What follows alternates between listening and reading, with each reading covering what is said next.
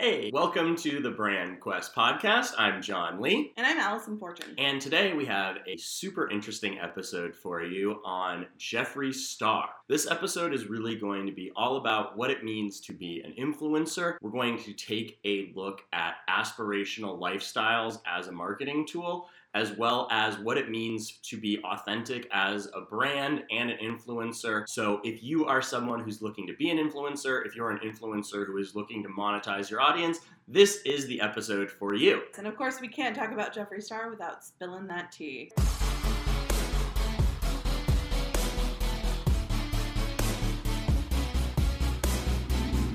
So first we're going to dive into what is an influencer. I think we need to set some ground rules here and some basic definitions so that you guys understand the nuances of what we're talking about and the advice that we're giving. One interesting thing about influencers is it was added to the dictionary 2 years ago now in 2019.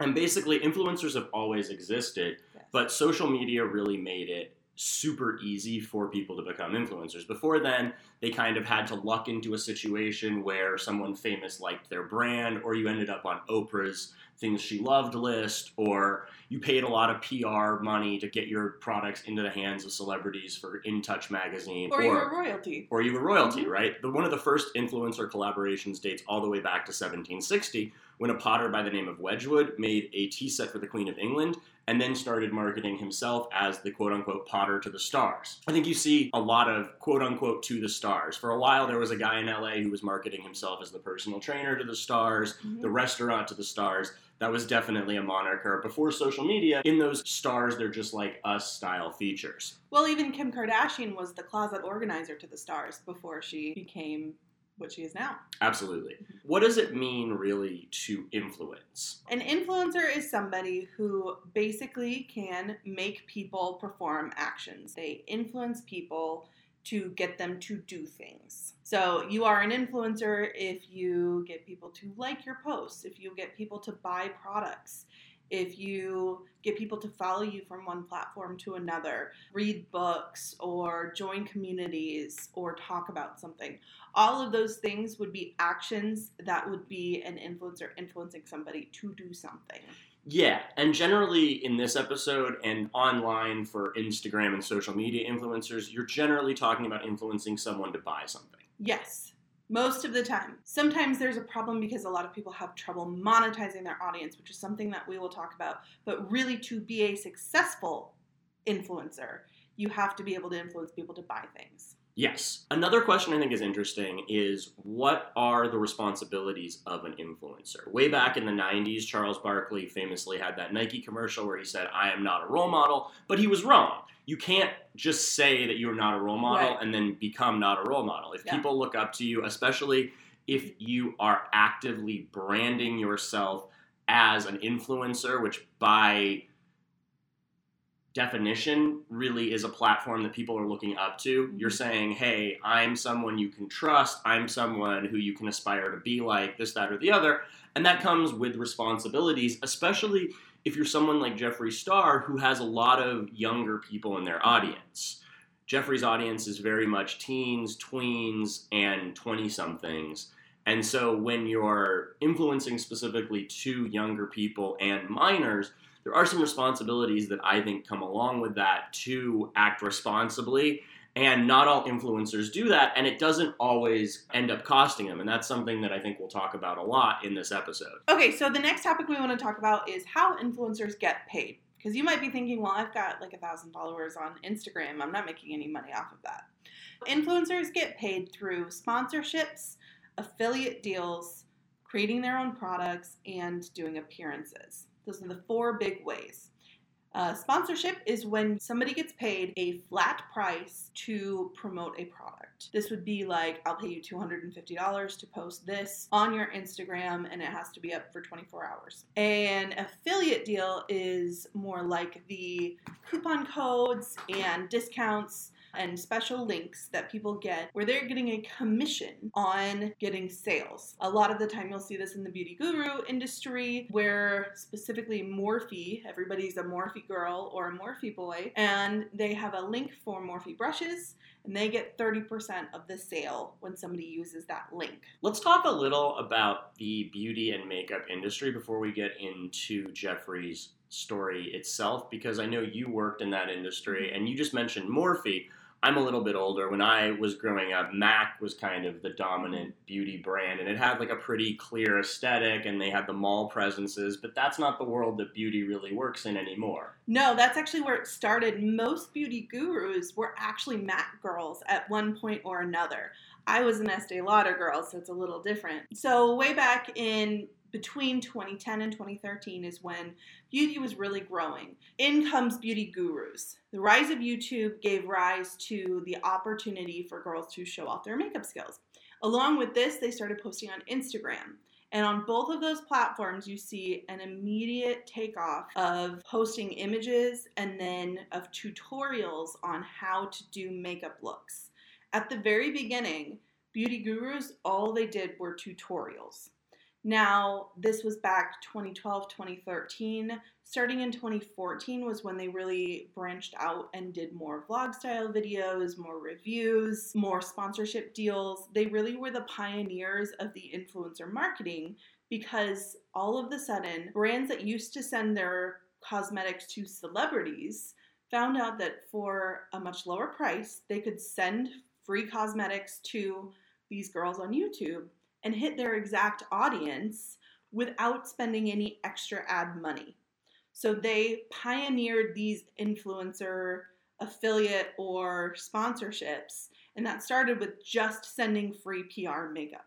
And also, one of the first YouTube communities seems to pop up around makeup. First these tutorials, and then just branching off into being invested in individual personalities like Jeffree Star. Eventually the rise of these drama channels in the makeup world, where these are video channels that exist solely to chronicle and weigh in on the various dramatic things that are happening between beauty gurus. So they kind of become a self-sustaining ecosystem starting around 2012, 2013.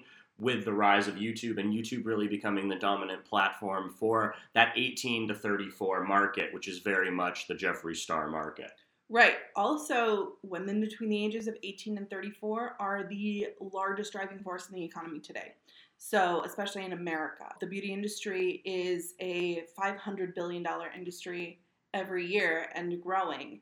And so they were really capitalizing on creating an accessible space for girls to come to makeup.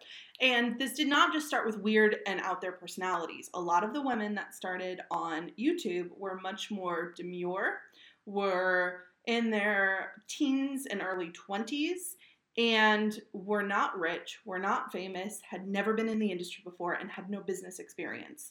And that will come into play a little later when we talk about kind of contractual and business obligations. The stage was kind of set for Jeffree Star to pop up into these communities, but Jeffree Star didn't start in the makeup community. No, and a lot of people don't know this. Jeffree Star, way back in the early days in MySpace, Jeffree was one of the very first influencers on MySpace.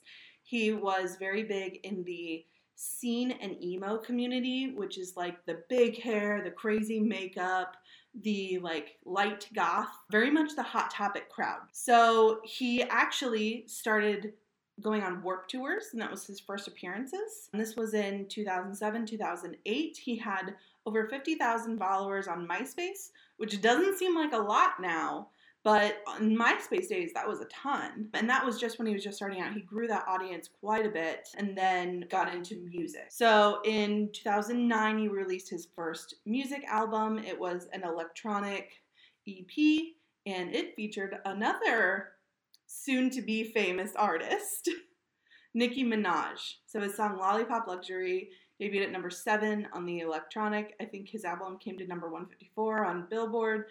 And he partnered up with Nicki Minaj, and he was under Akon's record label. And it seems like Nicki Minaj, who famously has very passionate stans, has some similarities with Jeffree Star in terms of the Barbie aesthetic. Both of them use a lot of pink, a lot of Barbie references, a lot of aspirational lifestyles of living a Barbie lifestyle. Very similar to that 90s song, I'm a Barbie Girl in a Barbie World. But there are definitely some similarities between how they also seem to view their competition, both in Nicki Minaj having problems with almost every female rapper who's come along since her, and Jeffree getting into these feuds, as we'll talk about in a minute.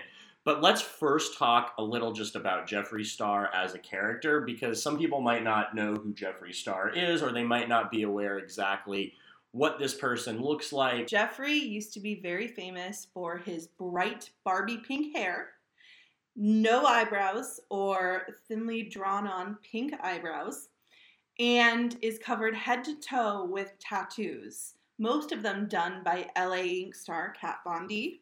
And he actually appears on LA Ink several times before 2010. So the character branding is pretty strong with Jeffree Star. Like I said earlier, there's a lot of pink, there's a lot of larger-than-life looks, there's a lot of big personality. Really, Jeffree is targeting kind of younger women who really want to be the type of person who tells people to go fuck themselves. And so aspirationally, the character of Jeffree Star is this take-no-nonsense, boss bitch type character who does what he wants, goes where he wants, and is able to make hundreds of millions of dollars on his own terms, self-sufficiently, independently. Yes, boss bitch is really the right term for Jeffree Star. That is exactly his entire brand, basically. So as we move into getting through his music career, he has some more controversial kinds of activities. He does a lot to polarize his audience, and because at the time he was in more of the rock and roll scene, he did a lot of things that were more questionable. He was influencing young teenage girls to identify with the word whore. He was posing in a lot of very risque poses and really encouraged a lot of MySpace girls in their teens to follow in those footsteps. He was famously straight edge also, which means sober, no drugs, no drinking, and was the biggest influencer in that straight edge lifestyle, which comes up with brand authenticity because recently, well, in the last 5 years, he's been very well known for smoking cannabis on his YouTube channel and talking openly about his drug use.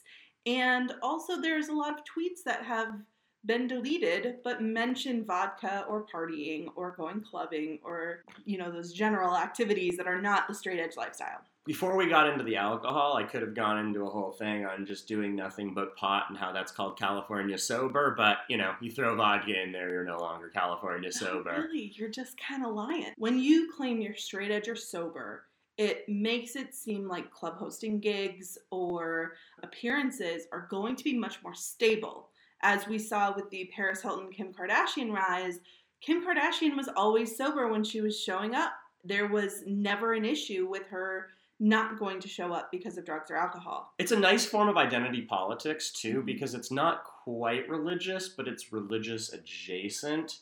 It's something that, allows parents to feel better about allowing their kids to consume content. Right. Yes. I want you to call yourself a whore, but I'm not going to tell you to drink. Exactly. So that kind of incites his first identity with the audience were teenage girls. Teenage girls who wore a lot of makeup because these are girls painting their faces in kind of wild ways, as the CEO of Too Faced calls it, clown makeup. Too Faced being another large makeup brand that was very big in this beauty guru industry. Okay, so he has this music career. In 2012, he releases his last album. 2013, he officially retires from music. He wasn't making a ton of money. He was kind of broke at this time, living in the LA area. He's from LA, grew up in Orange County, but basically that whole area.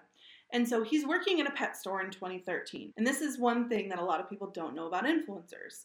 Unless they have a product that is functional and is high quality, they have a lot of trouble monetizing audiences. Beyond that, you have to understand that everything an influencer shows you is curated, and they're only showing you what they want to show you. This has been documented a bunch of times. There are many Instagram models who will post pictures of themselves on private yachts or on private planes, only for it then to be discovered that they live with 4 roommates in an apartment south of 10 in LA. You can't assume that just because you're seeing wealth or the trappings of wealth on someone's Instagram that they're necessarily making a lot of money. Lamborghinis can be rented. There was even a company for a while that was staging private jet photos. So just because someone has a lot of followers doesn't necessarily mean that they're making a lot of money or even any money at all from their following. Exactly. At this point, MySpace goes out of vogue. Facebook had taken over, and Facebook was not designed originally to be a similar platform in terms of gaining followers. It was meant to be a lot more personal connection. So Jeffree enters this weird, between 2009 and 2013 kind of phase where he's trying to figure out the next move. He's working in a pet store. He starts his brand, Jeffree Star Cosmetics, started in 2013. And then 2014, he enters the YouTube and Instagram world in kind of a big way. How Jeffree got started was by seeing that there was this audience that was being underserved. At this point, beauty gurus were mostly only talking to girls in their 20s and 30s who were doing more demure makeup looks. There was nobody representing any kind of alternative lifestyle. There was no real emo influencers that had gotten big or scene influencers, and those were the audiences that he had previously connected with. Seeing this niche opportunity, he started reaching out to other existing beauty gurus who had followings already, and he collabed with them. And this is a really important point for you people looking to build a brand. These are what we call joint ventures. Joint ventures are one of the easiest and freest ways to build a large following as an influencer because you are able to instantly get yourself in front of another person's audience.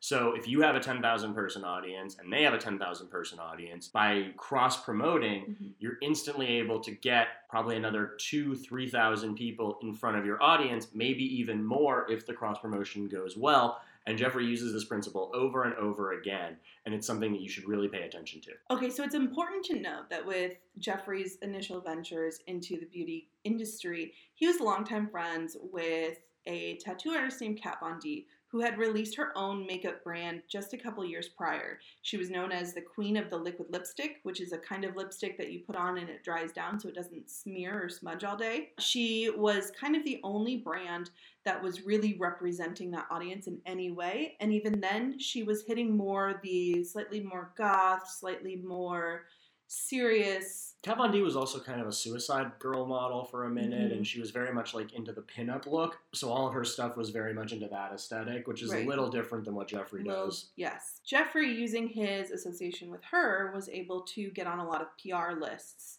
right at the beginning and was able to kind of use that relationship to build more of an audience. People had remembered him from MySpace, but not as many. The audience was younger. He needed a way in. That was his doorway in.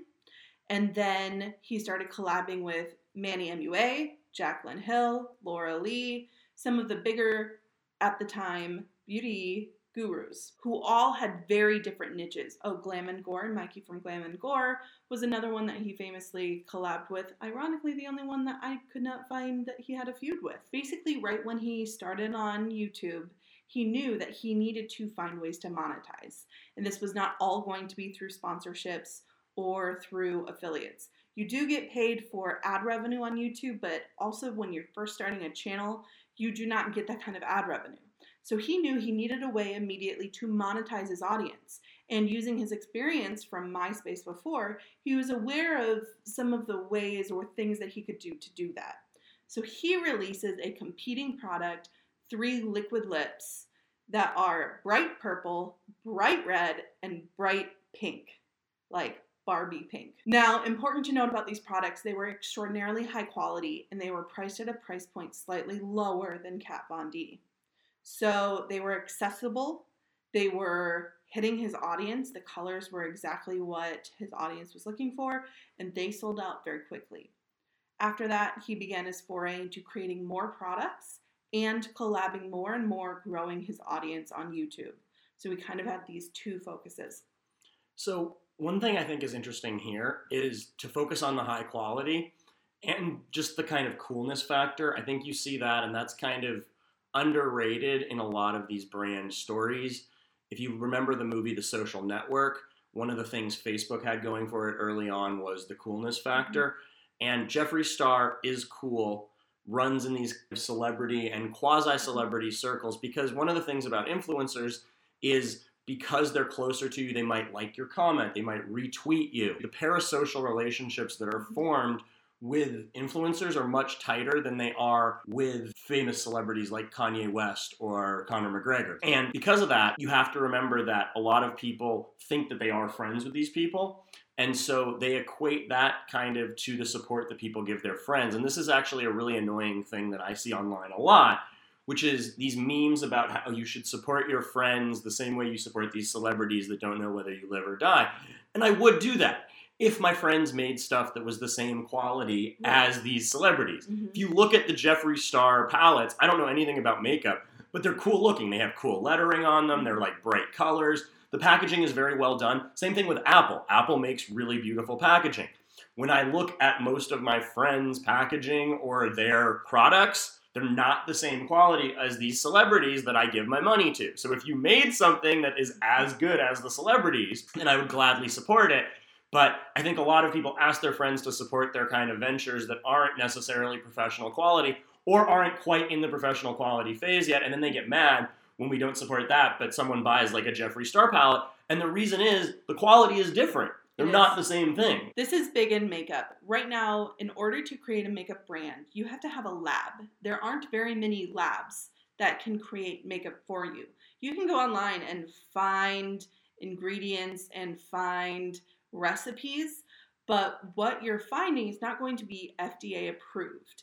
And that is important when you're starting a brand. So a lot of these YouTubers and influencers have had a huge struggle with getting enough capital to start their own brand or understanding business enough to be able to get into labs, create products, create fulfillment, and really be successful with a brand. Jeffree already knew how to do this because he already had deals with Hot Topic. He'd already been in the music industry, and he was already aware of how these kinds of contracts work. Those connections, that networking, and that experience gave him a huge leg up in creating his own brand and then going on to support or help produce other brands. And I think it also helped him fit into this makeup community landscape and ecosystem because Jeffree is a few years older, sometimes a decade older than a lot of these kids that are doing these makeup tutorials. So Jeffree himself probably can't be the avatar of his audience because he's a bit older, he's a bit weirder, he's honestly probably a bit cooler than most people. Most people don't have the personal charisma or magnetism or are able to put together looks like that. So it's aspirational, but it's not something that they feel like they can be. But Jeffree then presents himself as the wise guide. And if you know Joseph Campbell's Hero with 1,000 Faces, you know the hero's journey. If you can't be the hero yourself, you can be the guide who helps the hero on his or her journey into the unknown. And you can even see this play out in one of those documentaries that he makes with Shane Dawson, where he's explaining to Shane how Shane could have made way more money if he used Killer Merch, another stream of income that Jeffree created for himself as an influencer, and kind of walks him through the numbers and what he should be making. And I think he did the same thing for James Charles and many other influencers. He was kind of the wise guru who was going to teach them how to make a lot of money because he already had the aspirational lifestyle that they want with the private jets and the mega mansion and the hundreds of millions of dollars. Right. He even does this directly to his audience with his review videos because things are Jeffree Star approved. And you'll see him do this on tour, and when he goes to places, he will say, oh, Sacramento is Jeffree Star approved. I like the people that showed up here. Things like that. So there's aspiration to it. There's also being that wise guide, that mentor telling you what is and isn't okay. Okay, so now is the time in the podcast where we just want to take a step back, take a breather, and enjoy some coffee, talk about some things that have been on our mind this week.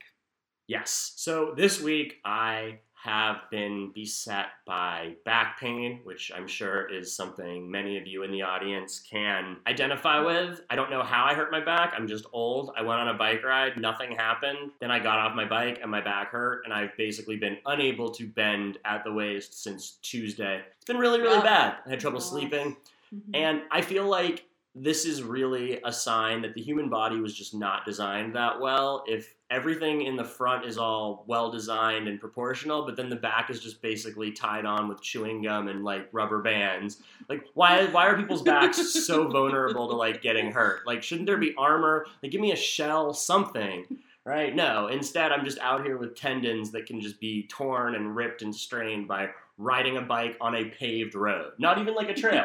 Not a trail. Didn't crash. Didn't hit any big bumps. Didn't have anything happen. Not full of bumps. No, nothing. Still nice paved roads. Was literally riding down Scottsdale Road on the sidewalk, and in the bike lane. No problems. And then got off and was like, ow, my back hurts. And all of a sudden, my entire world has been thrown into just adjunct chaos. So if you have great back pain remedies, write me at info@brandquestpodcast.com because I would love to hear them because this is some bullshit. Or tweet you. Or tweet me at brandquestpod.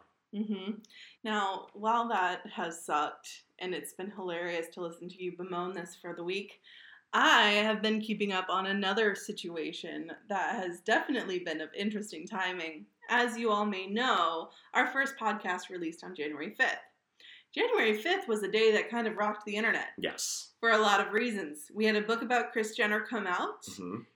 And also there was news about a divorce between Kim Kardashian West and Kanye West. Also, one thing we didn't mention in the Kardashians podcast is that when Kim Kardashian was married to Kris Humphries, she was pregnant with Kanye's baby. They were still technically married when she got pregnant. Oh, yeah, we did not mention that. But, you know, that's not really a business tip. So no, don't. Yeah, Mm-hmm. Scandalous. Yeah, salacious, definitely. Yes. So now are outcoming some very interesting rumors. Jeffree Star has recently purchased 500 acres in Wyoming, which is famously the place that Kanye has also moved set up his church. Yes. And so we get these rumors that Kanye West is sleeping with Jeffree Star, who is notably now single. And in the denial video that Jeffree Star released, this is another one of those little fun PR things, he also first denied it and then showed that he was filming from Wyoming, moving to Wyoming, got his Wyoming driver's license, and was basically living in the exact same area. So while there's a public denial, there's also a but hey. Also, in his 2009 album, one of his songs, he calls out Kanye, along with a couple of other celebrities. So it's very interesting that now it's all coming back together, and these very dramatic kind of families. Oh, he also alleges that Kris Jenner was the one who put this together. So I personally, in my own personal record book, have almost zero doubts that Kris Jenner was the quote-unquote anonymous source on the Kim and Kanye divorce. If you put a gun to my head and were like, was Kris Jenner behind that? I'm saying yes, and I'm pretty confident I'm going to survive. I'm like, if you sell your own daughter's sex tape, you're definitely leaking the news of her divorce. Someone on Twitter retweeted Kris claiming that anonymous sources had done this, and the tweet was, Kris Jenner's also known as anonymous sources. Yes. So that is the end of our coffee break today, and we will jump right back into the story. Let's get into what he's really famous for, his feuds. Yes. Feuds are really the business strategy that built Jeffree Star more than anything else. And they are a successful strategy that we'll talk about in just a minute. Yes. So the very first real public makeup guru feud was actually between Jeffree Star and Kat Von D. Notably, it was in 2016, right as Jeffree was releasing his first eyeshadow palette, Beauty Killer. There was an allegation against him about some logo artwork.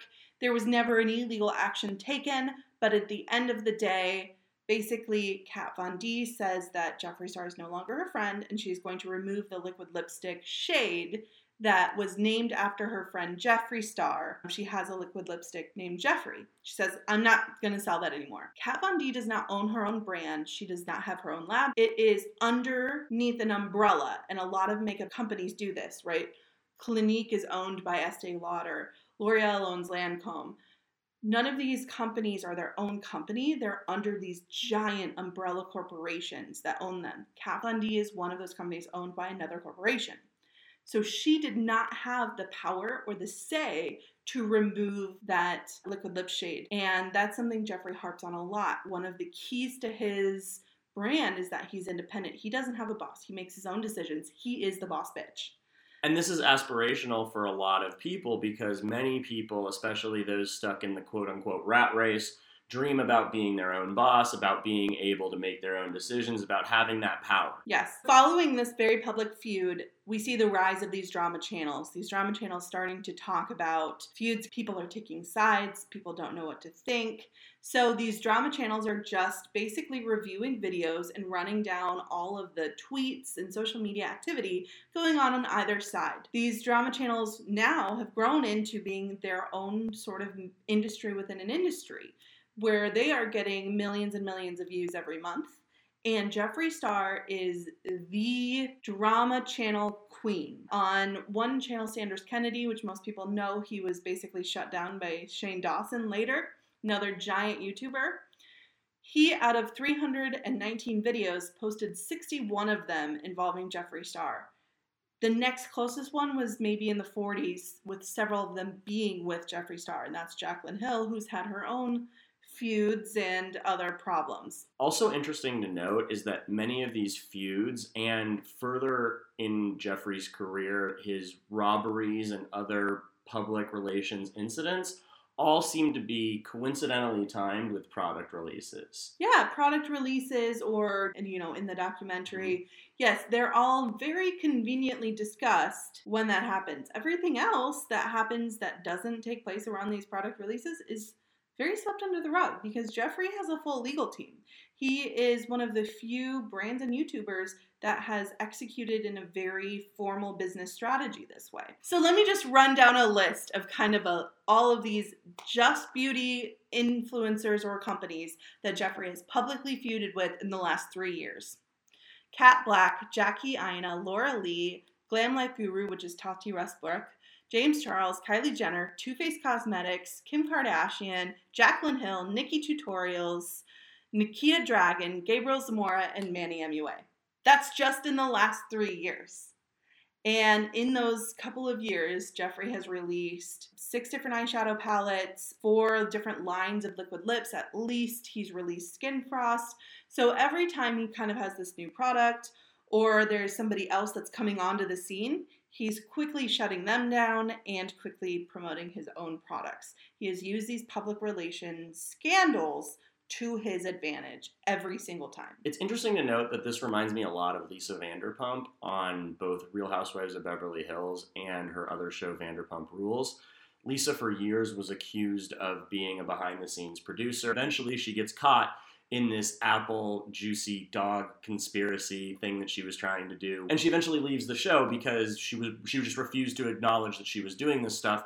And I think that's an important corollary here for Jeffree, because one of the things about this authenticity versus sales agenda continuum or spectrum, whatever you want to call it, is you can't say the quiet part loud.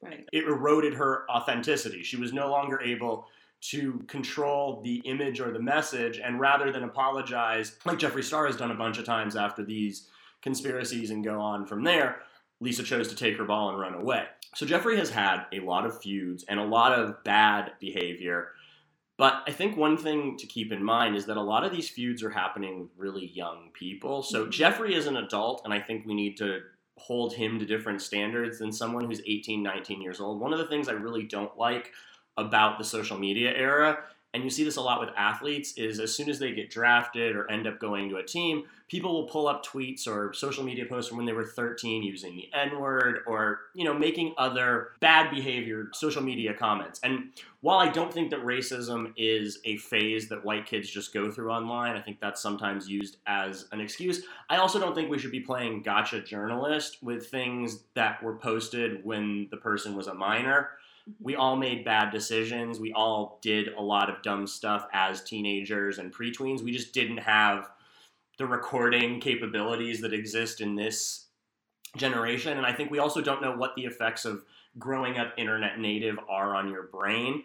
So I personally, while I am very big on holding people accountable for their behavior, I think that when you're pulling up 10 and 12-year-old tweets of people that are teenagers, you're kind of just grasping for straws. And that kind of leads into this cancel culture, which I think is very misunderstood because getting canceled doesn't actually cost you money, and oftentimes it leads to better opportunities. For example, former White House press secretary Sean Spicer was quote-unquote canceled, only to end up on Dancing with the Stars 6 months later. Joe Rogan has been canceled half a dozen times, only to ink a $200 million deal with Spotify. Louis C.K. was canceled for a variety of borderline criminal behavior spanning 20 years, yet when he had his first tour back, it sold out in minutes. So this idea of cancel culture is really not a thing that holds up to any true scrutiny. Very few people get canceled unless you do something like, pedophilia jokes or something like that really, unless you're the Catholic Church, you're not going to be able to survive. Yeah, that's an interesting bring up because that's some of the allegations that have happened along the lines with Shane Dawson recently. And so we see a lot of this kind of getting canceled, leading to maybe some YouTubers not surviving that, but some do. So there's an interesting thing that happens here with social media followings, and I first noticed it with Joe Rogan and Alex Jones. I like to call it social media gravity. And what it means is basically once you reach a certain amount of followers, and I think you can see this in the real world too with fame, and I'll give an example of that in a minute. But once you reach a certain amount of fame online, you can't really lose it. You can't really be canceled. That's what's happened to Jeffrey. Jeffrey's been in God knows how many controversies with really bad behavior that's hard to explain. And yet every time, not only does he not lose followers, he often gains followers. So let's talk about that fame gravity a little bit in the lens of one of his feuds. Notably, this was called Dramageddon. This was the first major feud after Kat Von D that really happened. And this was between Jeffree Star and Laura Lee and Manny MUA. This started with an image that was posed after the Kardashians, another amazing influencer family that our first show is about. So if you haven't listened to that one, go back and take a listen. It'll give you a lot of insider information onto the starting of the influencer world and how you can use Kris Jenner's tricks for your business. But let's get back to Jeffree Star with this feud. Laura Lee, a Southern young woman influencer, Manny MUA, young man, maybe in his early 20s. So there's quite a difference in the ages between these people. Also notably, Manny and Laura had never really had any kind of business experience. They post a picture, they basically say with a couple other influencers that they're better off without Jeffree. Now, on the business side of things, Jeffree was the one to get them contracts and into a lab and create their brands. Both Laura Lee and Manny had created makeup brands with the sole support of Jeffree Star. I think it's important we mention that he's not doing this for free. He is taking a cut on this. Yes, absolutely. He's in control of their brands one way or another. They basically say we're better off without you, and then things behind the scenes happen where he's basically stopping the fulfillment of their makeup. He's doing a lot of business side of things, cease and desist letters, things like that, to over business them. They don't know how to react to this. And then publicly, he basically forces Laura Lee to publish an apology video for her hypocritical behavior. This is noted as one of the worst apology videos that has ever existed. She loses 529,000 followers. This is over 10%. This is almost 15% of her audience lost in one video, September 2018. Manny MUA, similar things happened. He lost 307,000 subscribers. They have not been able to recover any of those subscribers since then. This was almost 3 years ago. Jeffree Star, in the exact same month, gained 1.5 million subscribers. So he is, in essence, too big to fail, making money and building and growing off of these scandals, while at the same time basically forcing others to lose. Let's talk about why feuds work. And we'll start with the psychology of it. There are 3 major things that are going on with these influencer feuds and with any sort of feud between a public figure. The first is a parasocial relationship where you feel connected to this social figure, whether it's your favorite soccer team's star goalie or an artist like Elton John or something like that. You feel a connection to their music, their craft. You feel more close and more connected to this person. You feel like you have a special bond with this person that actually doesn't know that you're even alive. The second thing that goes into why these feuds are effective as a business strategy is tribalism. Psychologically, we all kind of evolved in tribes. Human beings are tribe animals. And so once we have opted into a tribe, like let's say being a Jeffree Star fan or being an Apple acolyte, we're going to then be dug in and we're going to be very protective of our tribe and anything that threatens this tribe because we've now identified at an identity level that we are this type of person. And once you start identifying at an identity level, you're no longer dealing with thoughts, you're dealing with beliefs. And beliefs are much more powerful than thoughts because people are willing to die over belief. This is a huge lesson that Jeffree Star took out of music. He was on Akon's brand. He was not a stranger to the world of rappers feuding with each other. And this lesson was huge in growing his brand. In the rap world, it was a whole era. In the early 2000s, Eminem famously beefed with a lot of people. There were always rap beefs, but 50 Cent, who we'll talk about on a future episode, really was the first person to use rap beefs to fuel a rise to a #1 record and then to kind of make that his whole brand and to become this supervillain, very similarly to how Jeffree Star is often referred to as the supervillain of the makeup world. When you attack people, you're going to create this villain persona to the opposite side. So if you're going to use feuds as a strategy, you have to be comfortable with people disliking you and with this idea of being polarizing. Being polarizing creates attraction, kind of like a magnet. While you repel some people, it's also like a dog whistle to the people who are your true followers. So you're going to be both hated and loved. And that is another way, that's part of the reason Donald Trump got elected. Yeah, the only person who really is able to be successful while being loved by everyone is Dolly Parton. And I can tell you, you're all not Dolly Parton. But yeah, so I even come from a family that feuds. I am American Roma, and there was a huge feud for hundreds of years between the teenies and the bimbos. You can read about it in the book King of the Gypsies, which was turned into a major motion picture. But that feud was ultimately settled by prohibition, ironically enough, and working together to sell stuff. Working together and making money is often the way to settle a lot of these feuds. So along with feuds, there's one other strategy that Jeffree really uses that is kind of clutch to his brand, and that is aspirational marketing. Absolutely. And this is in tune with America changing at around the same time. You'll notice that around the mid-2000s, as social media and reality shows started to take more of a hold, there started to become a stretching of the quote-unquote American dream. When I was growing up, most people just wanted to be able to get a solid job, have a couple kids, and have a house with a white picket fence, maybe 2 cars. That was really what I grew up in the 80s and early 90s as the aspiration for the average American. Somewhere around 2005 to 2008, it starts to change, and this is reflected in survey data from the time where before that time, less than 10% of Americans thought that they were going to become millionaires, but from 2005 to 2008, we see a spike up to 40%. By 2008, 40% of Americans believe that they are going to be millionaires if they make a few moves and do this, that, or the other.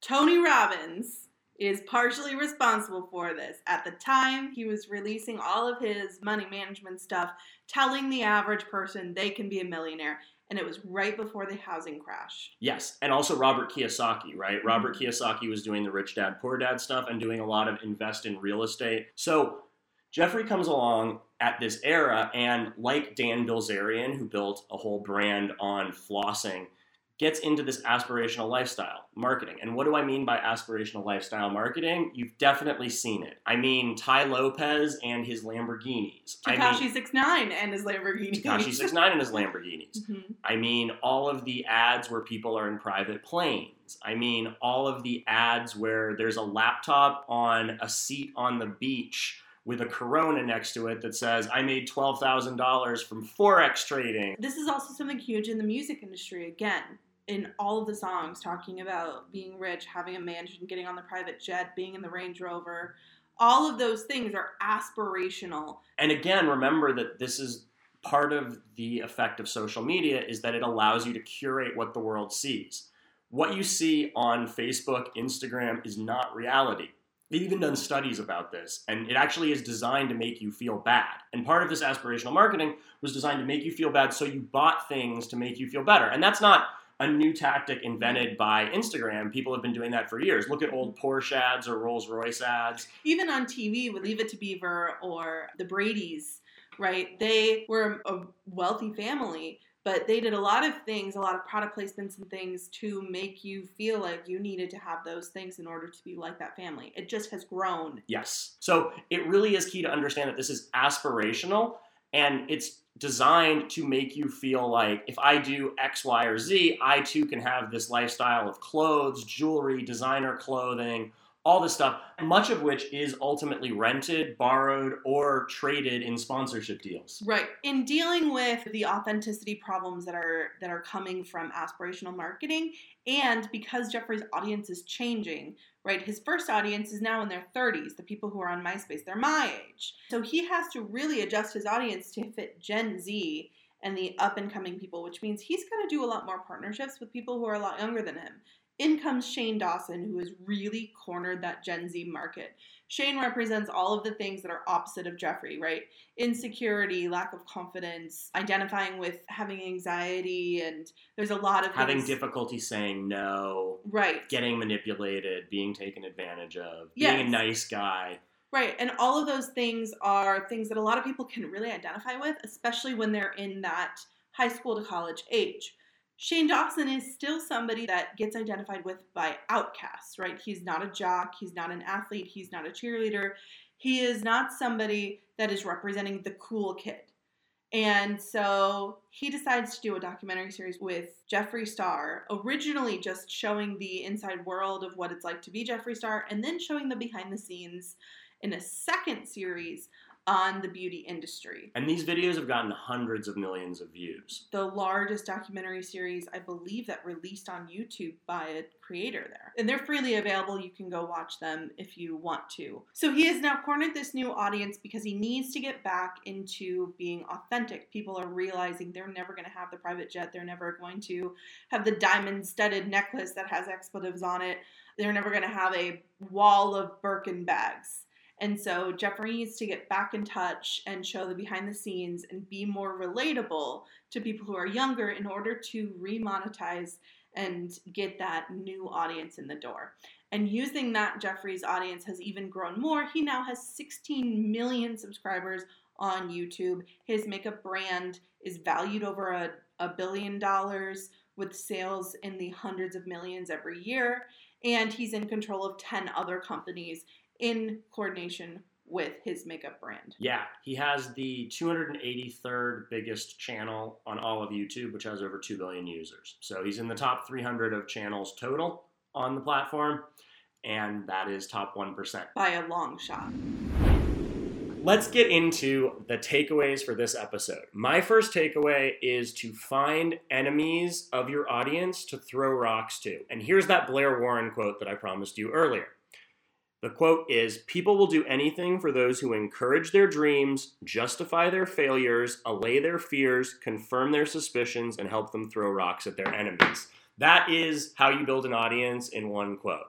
Find how you can justify their dreams, confirm their suspicions, and find enemies for them to throw rocks at.